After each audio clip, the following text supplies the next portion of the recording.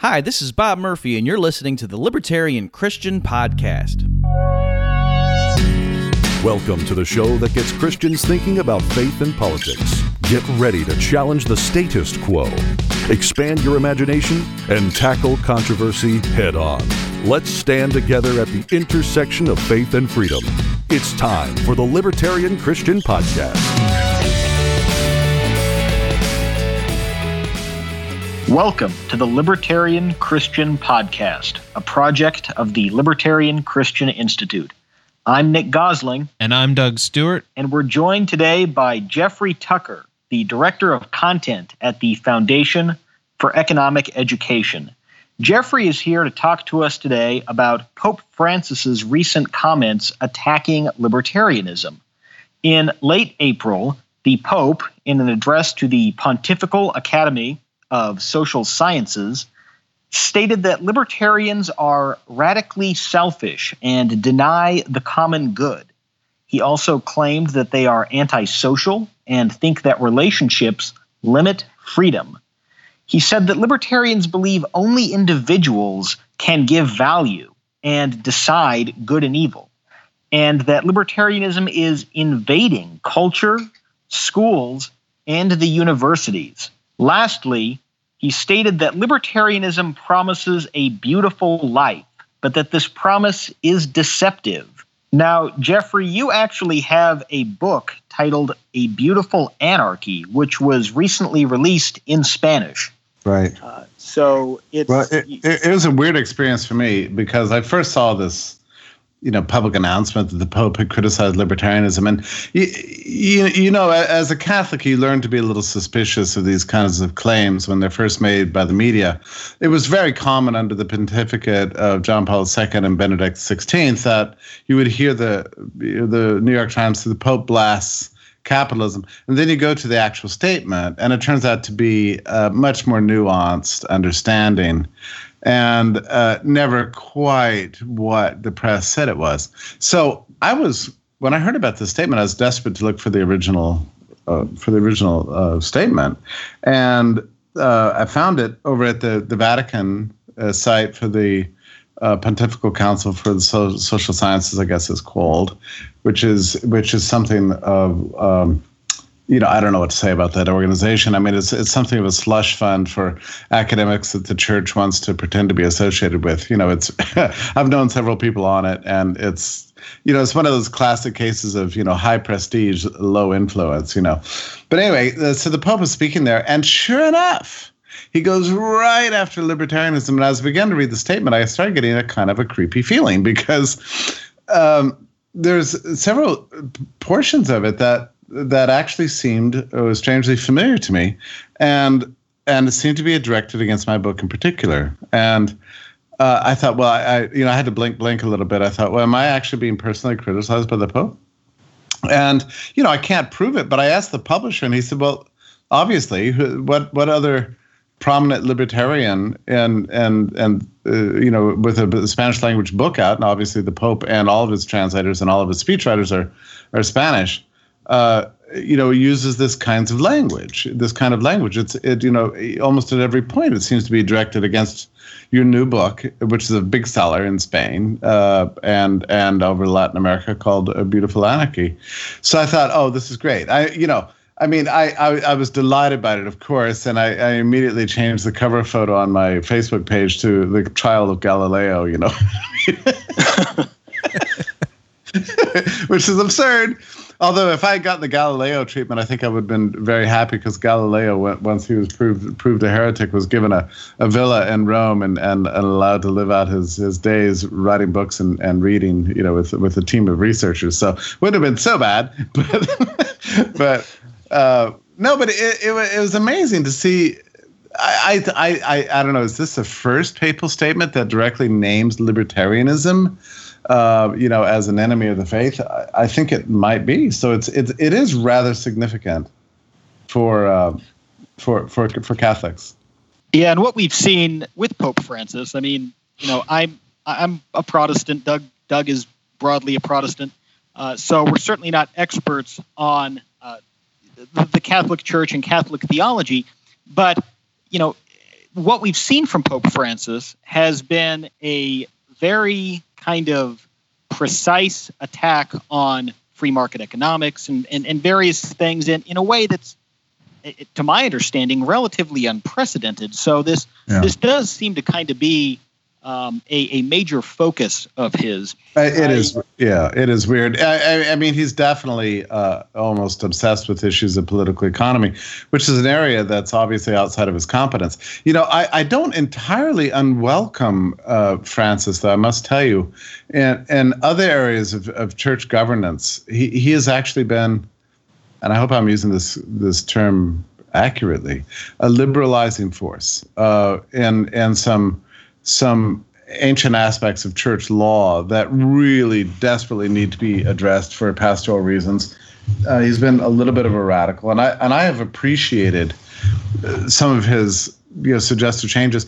I got to tell you, change in the Catholic Church is very difficult.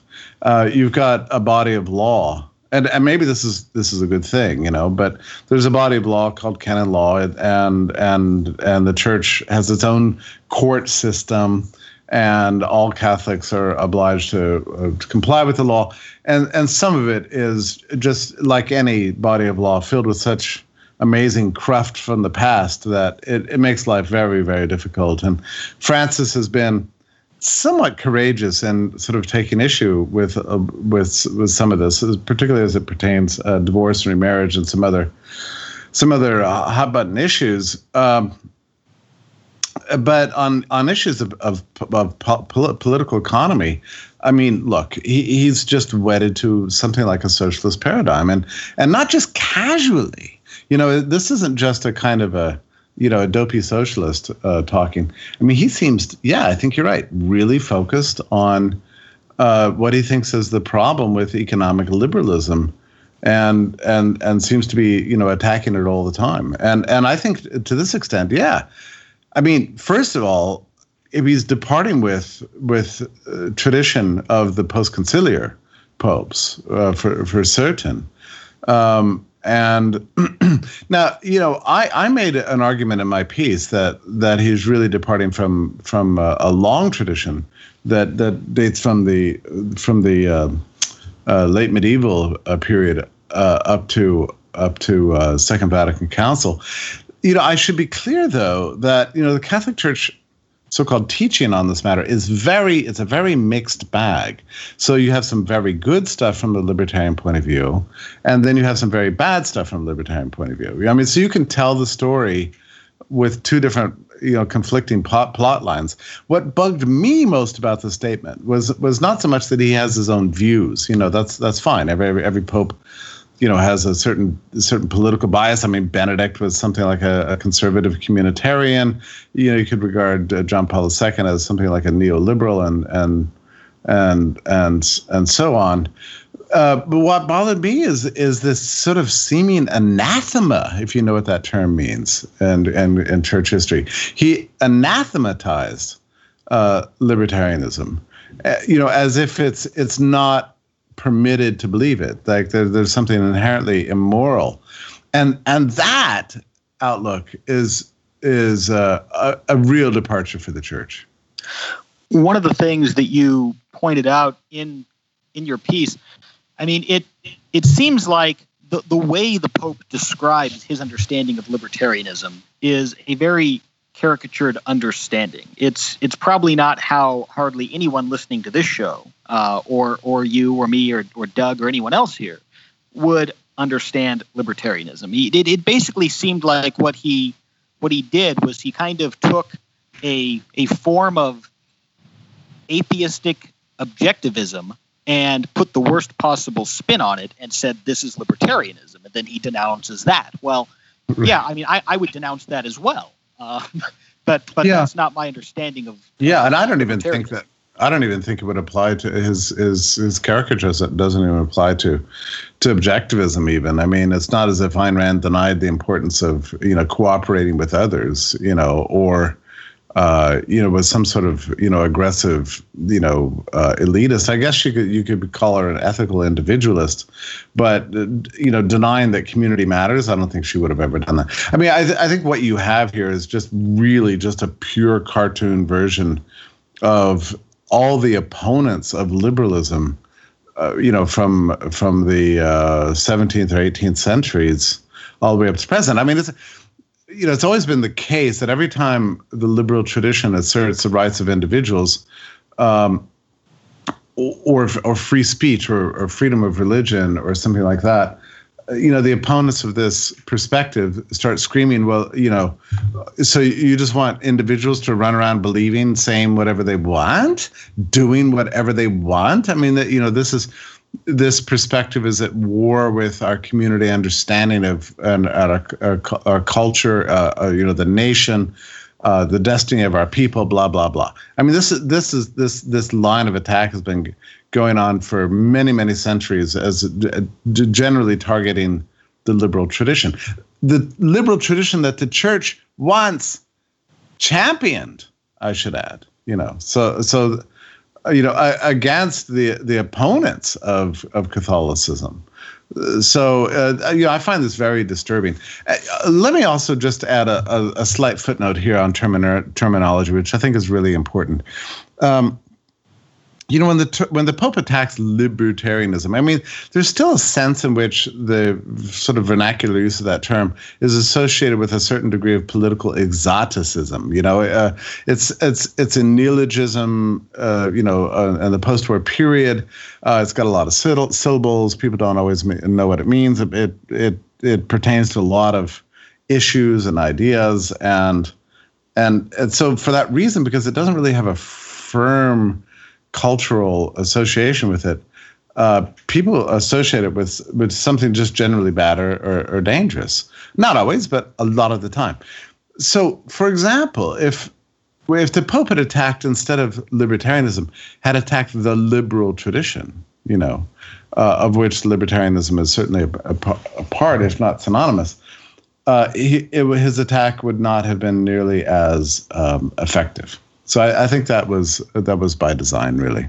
This article that the Pope, denounces libertarianism, as many things do, came across my news feed in Facebook, and I read the article. I don't even remember the source, but it was a little agonizing to read because all I read was a description of a philosophy that I identify with, but a description that just totally just went off. And, that kind of thing kind of makes my blood boil a little bit, because I get kind of tired of hearing it.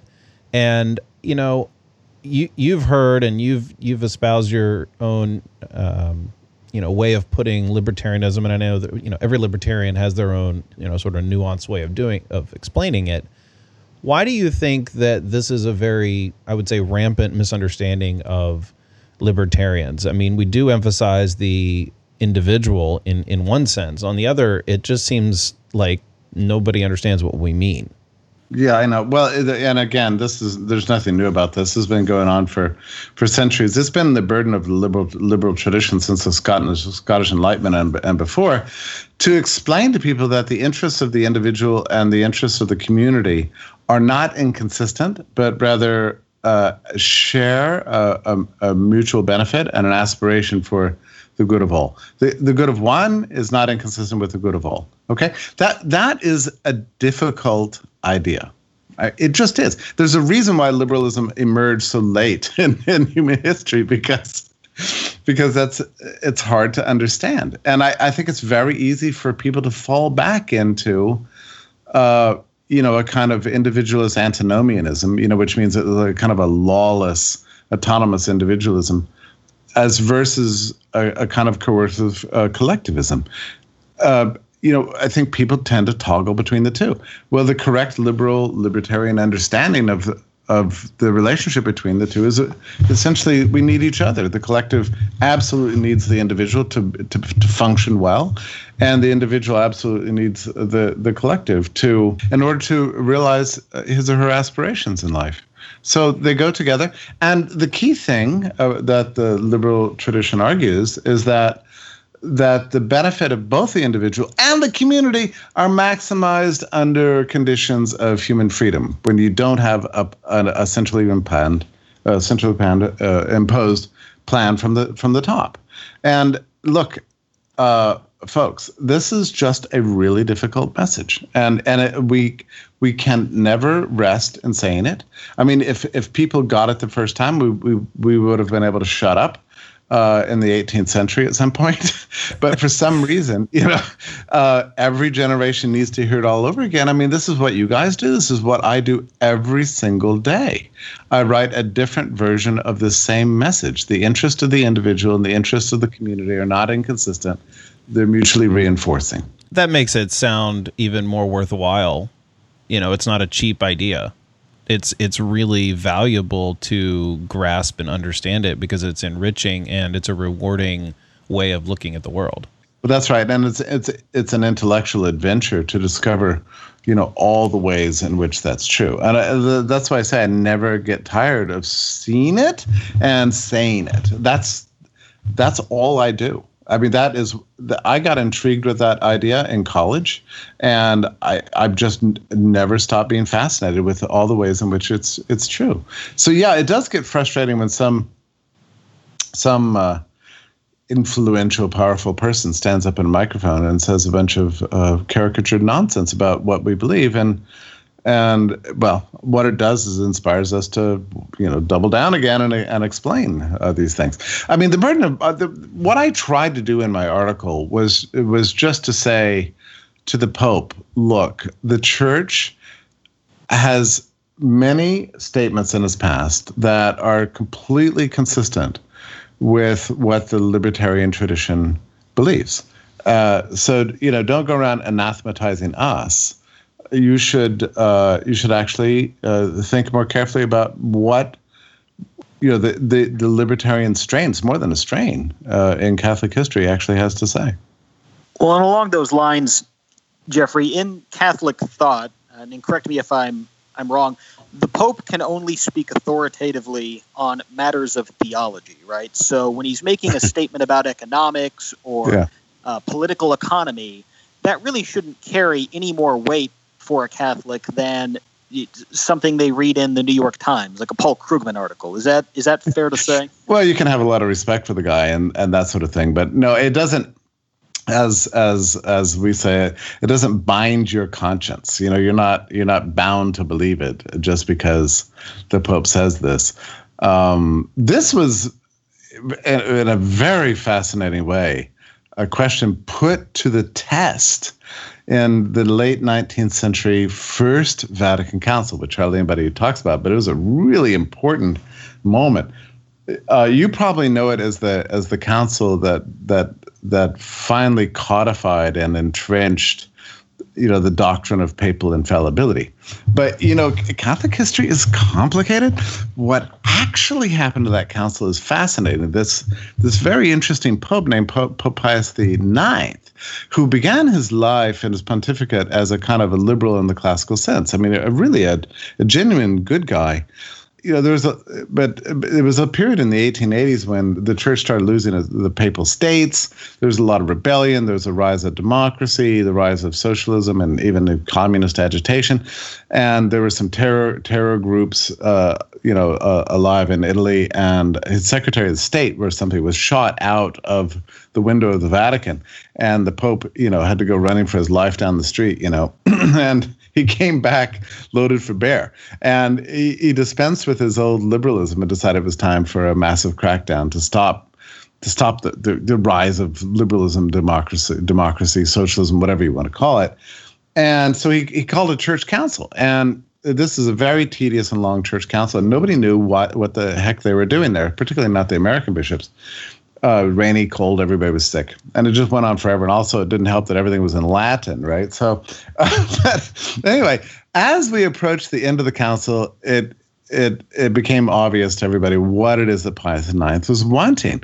He wanted the church to make a declaration of infallibility, and he wanted it to pertain to himself on doctrine, on morals, and, if you can believe it, on politics. He was looking for the papacy itself to be declared politically infallible. That was what Pius IX wanted. And of course, when you ask for something like this, you're not asking for it just for yourself and your successors. You're asking for it retroactively throughout the whole of Christian history. So, which is just unbelievably dangerous and ridiculous claim. The idea that popes have always been politically infallible. I mean, please. It's a strange credulity enough to claim it on doctrine and morals, but for politics.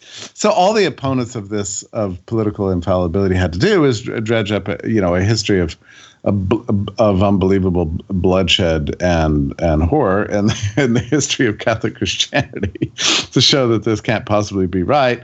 Papal infallibility was rejected at the First Vatican Council, and the fallback position, which was in fact a humiliation to Pope Pius IX, was that the Church's infallibility was narrowly restricted to matters of doctrine and matters of morality, which had been the widespread understanding for a very long time in history. So it was actually Vatican I is widely seen as a council that gave birth to the idea of papal infallibility, but a deeper look shows that it was in fact the council that absolutely and finally repudiated political infallibility, and thereby the power of the papacy to wield the sword in a violent way to coerce people against their will with the power of the state. So that's what was rejected. In other words, Vatican I really ended up, despite the Pope's intention, embracing liberalism as we understand that concept today. So I hope that wasn't too much history. I find it absolutely fascinating. Anyway, you're right. The Pope's infallibility is narrowly restricted. He can only bind your conscience on matters of doctrine, whether Jesus was both God and man, and whether what goes on at consecration, how many sacraments there are, and so on, and matters of morality, whether you should kill, steal, that sort of thing. But on politics, yeah, these guys have their opinions. It doesn't matter either way for believers. One of the things that I've appreciated most in my probably about decade of becoming and maintaining my strong libertarian stance has been some of your work, some of the ways that you look at the world and you describe things in such a beautiful, you're very fascinated by what you experience from day to day, and you write about it, and it gives a, I don't even know how to put it, it gives a visual to a libertarian world, or a world where people are free to make what they want, to buy what they want, to go to places that they would like to go to. Every time I have trouble with my gas can, I think of you, because you wrote about, how horrible the state has made our lives in that area. Or, the other day we're remodeling our bathroom, and, I drilled in my shower head, and I thought of you. I was like, well, if it weren't for Jeffrey Tucker, my life would be worse off. So, that's great. I'm so glad. I love it so much when I can write something that actually penetrates into a person's daily life. And I look for ways to do that, So that's why I write about all these weird topics, because I really do. I mean, I'm personally flattered by the idea that, when people step into the shower in the morning, they're saying, thank God for Jeffrey Tucker. Well, and along those lines, Jeffrey, I actually saw you speak in person probably about 8 years ago or so. It was at a Mises Circle event, and I remember you talked. I think this was right after Bourbon for Breakfast came out, and you talked quite a bit about shower heads, and I still remember that to this day. So yes, your impact is wide ranging. I can't, and I don't know. I look for regular mundane things to write about, and I remember when this happened to me slightly, because when I first sort of got interested in the subject of libertarianism, I spent, it seems like a year is probably a month, how time gets mixed up when you're young, but trying to figure out, am I conservative or am I a libertarian? That, I don't know, does everybody go through that? I couldn't decide. And so I read every kind of book, and libertarianism was always treated as this kind of abstraction that was stemming from a series of syllogisms or assertions about positive and negative rights and all the rest of it, And that's sort of where I had left things in my life for the longest time, until at some point I realized something really important, that this wasn't just, liberty wasn't just some abstraction, intellectual puzzle. It really was about how we live our lives, and that liberty is really all around us. Our freedom to act and to choose is something that's really baked into the human experience.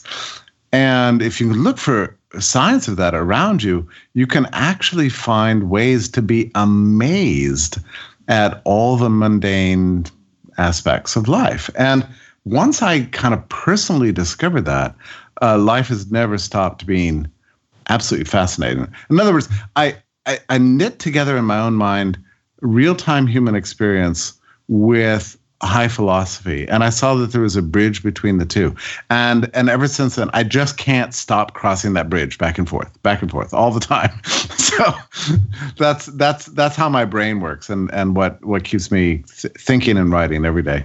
I'm glad you enjoy it, because I know many of your readers do. I'm sure you hear that feedback a lot. It's one of those things where you may be underappreciated in that way. I mean, we all appreciate it, but don't ever stop doing that. I mean, you just wrote about fidget spinners. Yeah. My wife and I were sitting in bed last night, both each reading it on our phones, and we're just like, wow. I mean, sorry, this is a bad pun. That's a different spin on this. But it's I started it off.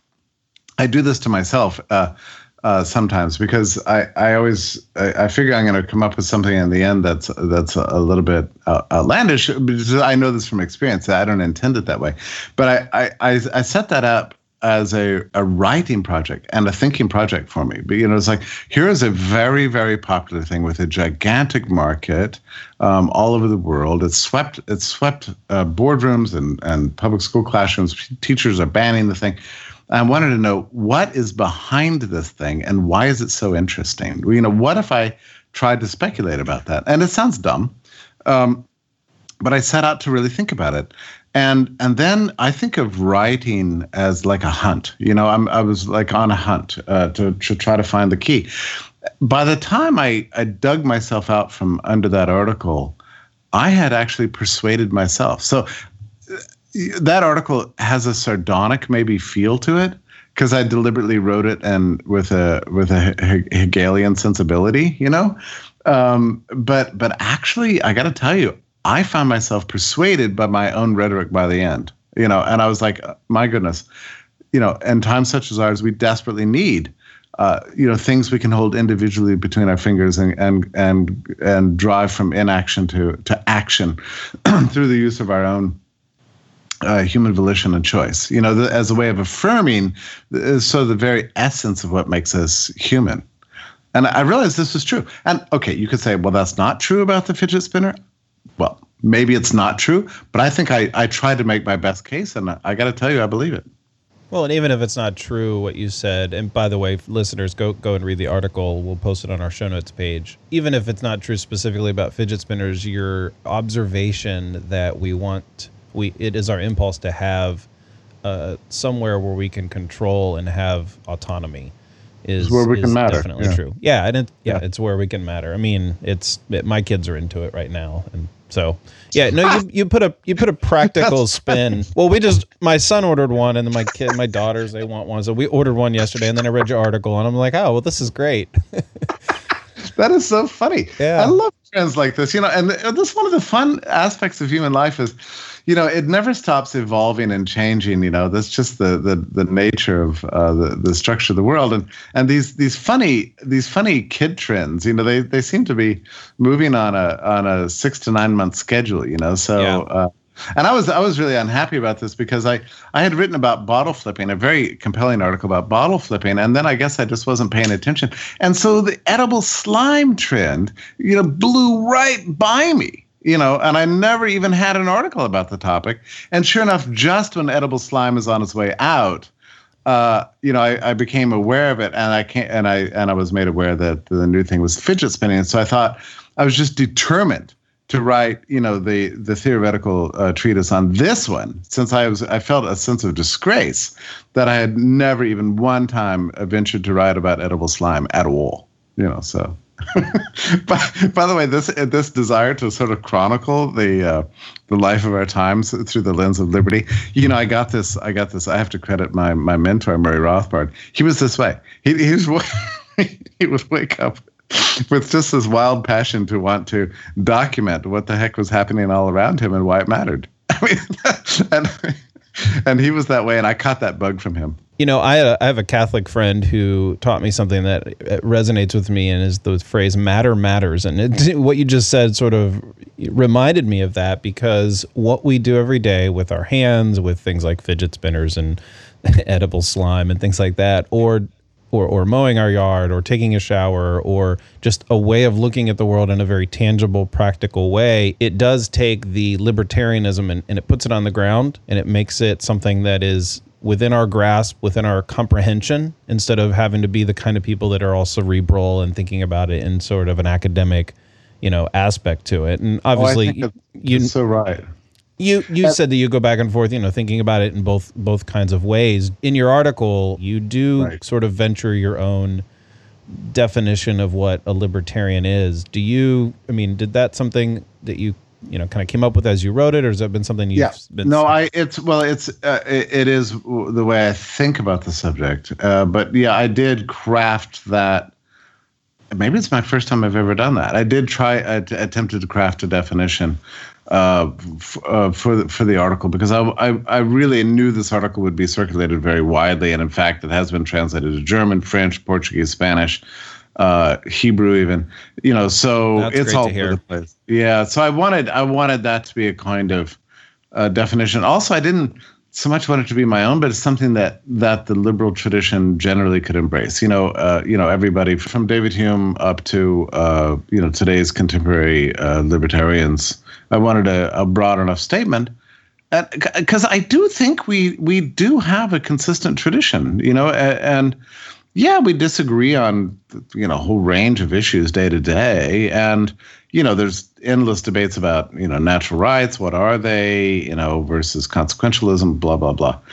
Libertarians disagree all the time, but we are united on the general view that society can manage itself better, on behalf of individuals and communities when left alone by higher authority, when the course of intervention does not disturb our plans and our efforts to discover ever more fuller, more richer, more flourishing ways to live, essentially. And I think that's something that we can all agree with. And really, I don't think libertarianism is claiming any more than that, and that's why I don't think it's good to think of libertarian. Look, I'm an anarchist. Obviously, I'm somewhat of an exotic figure, right? But I don't think that it's right to think about libertarianism as being a stranger or a weird thing that invades the academy, that invades our culture, as the Pope put it. We're not invaders. We're speaking on behalf of a really beautiful and grand tradition. And this is why it was such a delight to me to dig through Catholic Church history and find all kinds of statements that really beautifully illustrated the principle. I began with Thomas Aquinas, and he's asked the question, is it the job of the state to suppress vice? And he says, well, it depends. It's a hopeless undertaking to try to suppress every vice that every minority might get involved in, because that won't amount to anything, and it'll cause more harm in the long run. However, those things that most everybody agrees, are generally wrong. Things such as theft and murder and such like, it is the job of the state to suppress. Okay, so in this one statement, St. Thomas basically lays out, a paradigm of classical liberalism. The state should restrain itself to only doing those things that are generally doable and achievable, namely, punishing theft and murder. And he doesn't say the state, says civic authorities. And I think that's right. Now, of course, St. Thomas himself doesn't apply this consistently, because elsewhere in the Summa Theologica, he's asked, is it okay for civic authorities to burn heretics? He said, well, of course.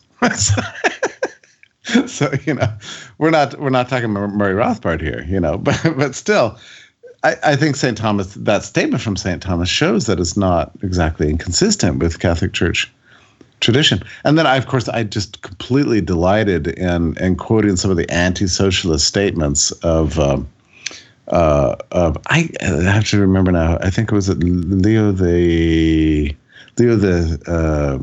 I have to think about this. Leo the 13th, I believe, from the 1870s. That was condemning socialism as a demonic doctrine. And then my favorite statement that I dragged up, and I'm not even sure I had read this. There's a lot of material in Vatican II that has a lot of very good ideas in there. I like many documents from that council, but there's in particular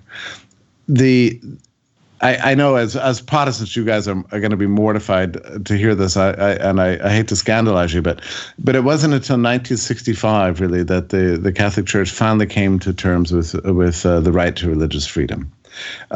Which, you hear that and you think, why did it take so long? Well, indeed.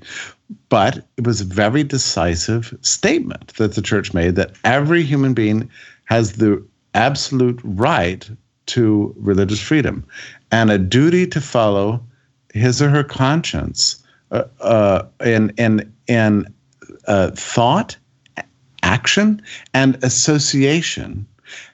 And no one is permitted to coerce anybody against their own will, so long as they're not harming others. Okay? So this is a statement by a church council.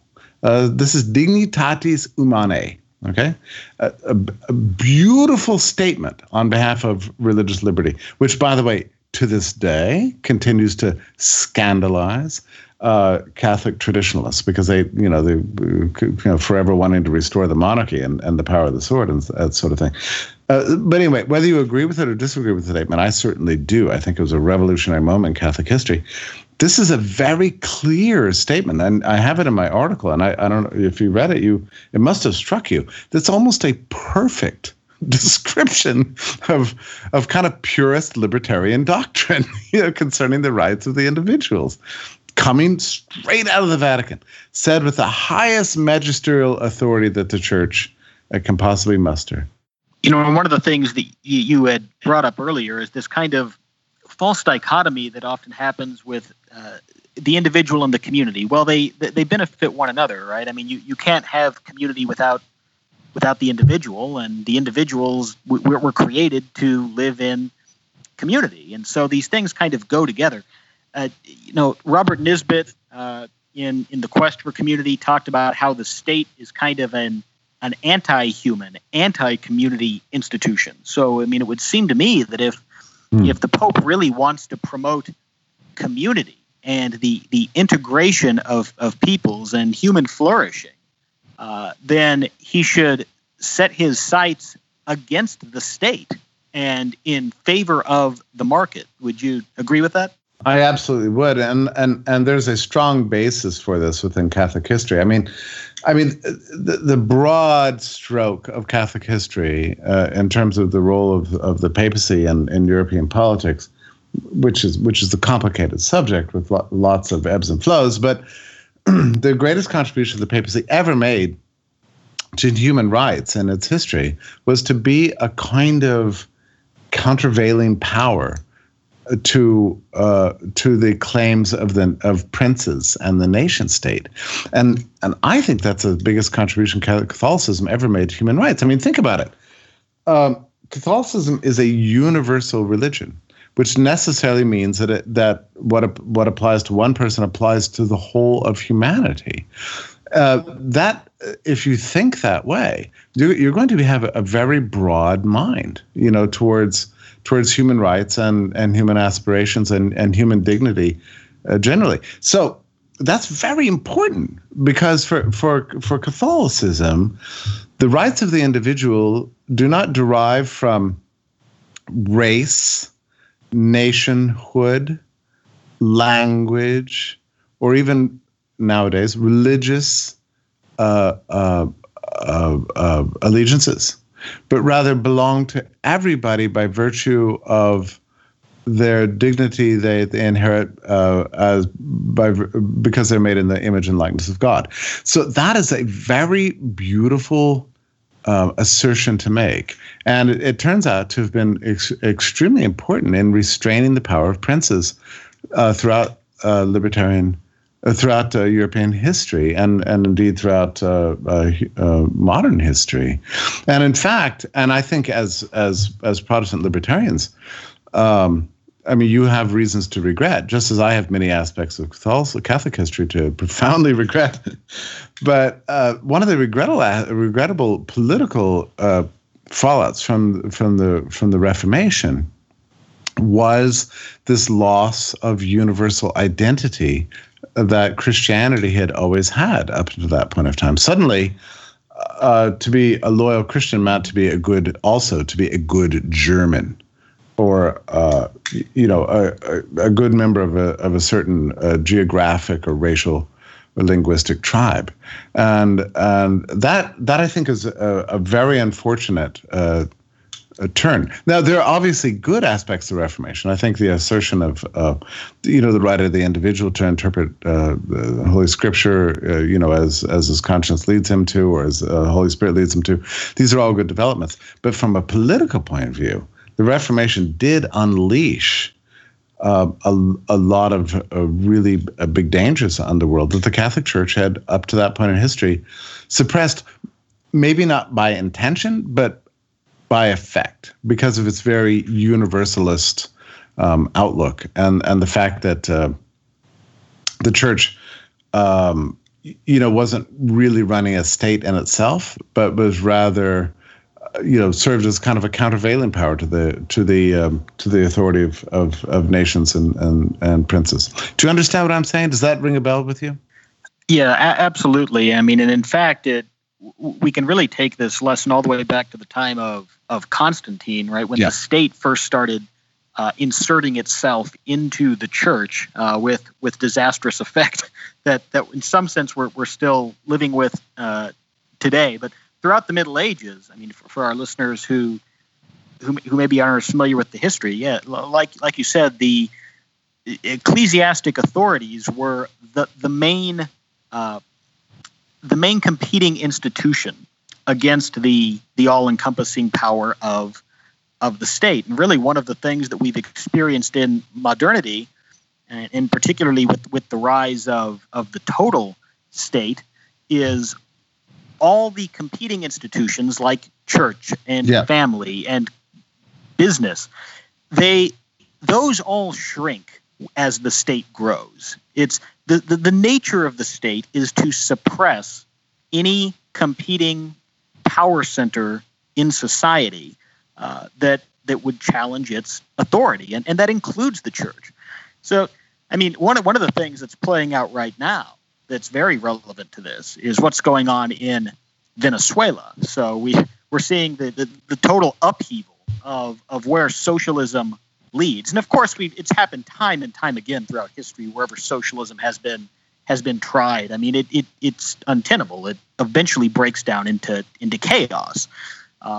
Whereas, and I'm glad you're bringing that up, because what kind of effect would the Pope have instead of hanging out in Rome denouncing libertarianism, if he'd take a trip to Venezuela and denounce dictatorship and socialism? Wouldn't that, as John Paul II did in Poland and Cuba and many places around the world? Where is this guy when you need him? I think he could have a very powerful spiritual influence on the future of liberty in Latin America. That, just as an aside.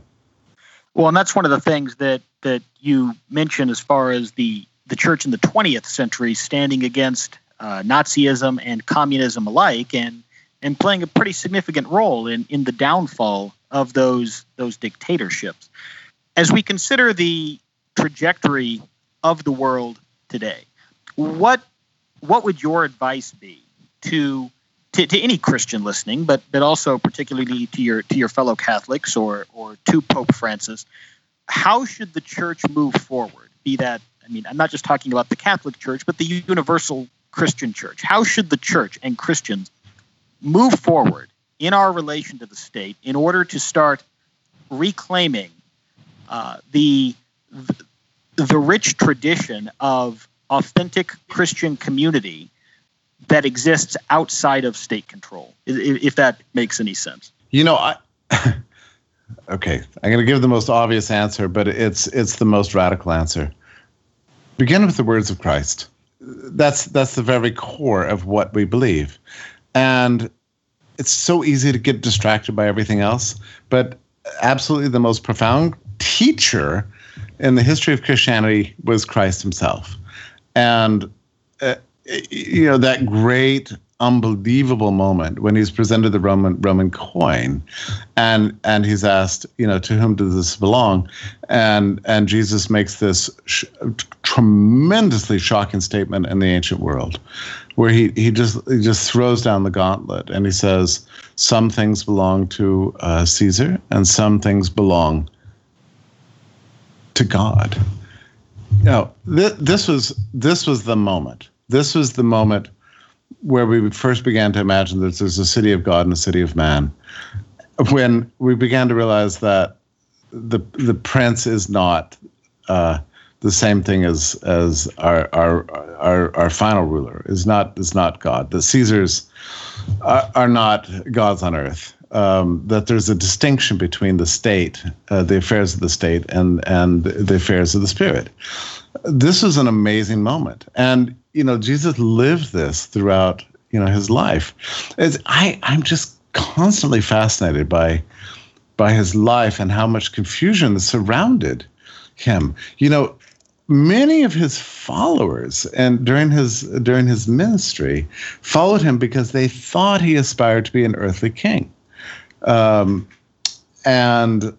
when he came in from the desert after having been tempted by the devil and having gone on such a long fast, he was greeted with palms and celebration. Hosanna, Hosanna. Here's our king has arrived. And then he was crucified. And as he was hanging on the cross, most of his followers by now thought, well, I guess we bet on the wrong horse. We wanted him to be our king, but clearly he's been defeated. So let's forget about him. And his followers dwindled down to a precious few. But then 3 days later rises from the dead and then appears before his apostles.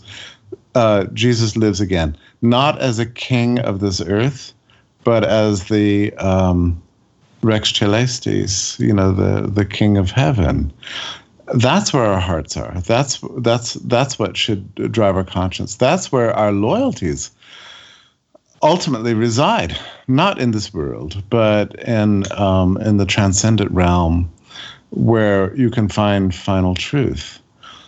So that's why I think ultimately, if you want to talk about a Christian libertarianism, that's the core of its conviction, that our hearts are animated by and infused by a sense of the spiritual realm as being our final authority, not the authority of princes, not kings, not presidents, not democracy or any other political system that you want. And I think from that, you can derive a conviction and a firm belief in human freedom as the right, true, and moral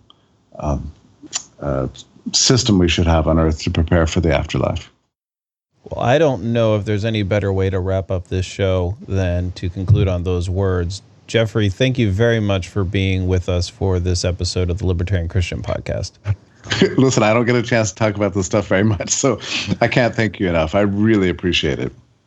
Well, believe us, you're welcome back here anytime. I mean, this was quite a great moment for us to be able to have you on. You're really one of the leading thinkers in the overall liberty movement and certainly the libertarian Christian movement. So, we're tremendously blessed to have had you here with us today. Let's hang out again sometime and talk about the parables of Christ, because I think you can pretty much find out everything you need to know about economics and liberty from those. So let's do it again.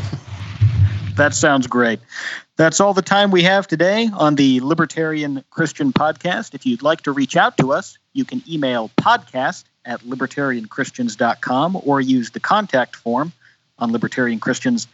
libertarianchristians.com. You can also support us by going to libertarianchristians.com/donate. Thank you for joining us, and we'll talk to you next time. The Libertarian Christian Podcast is a project of the Libertarian Christian Institute, a registered 501c3 nonprofit. The audio engineers were Doug Stewart and Jason Rink, and voiceovers were by Matthew Bellis and Caitlin Horn. If you'd like to find out more about the LCI, please visit us on the web at www.libertarianchristians.com.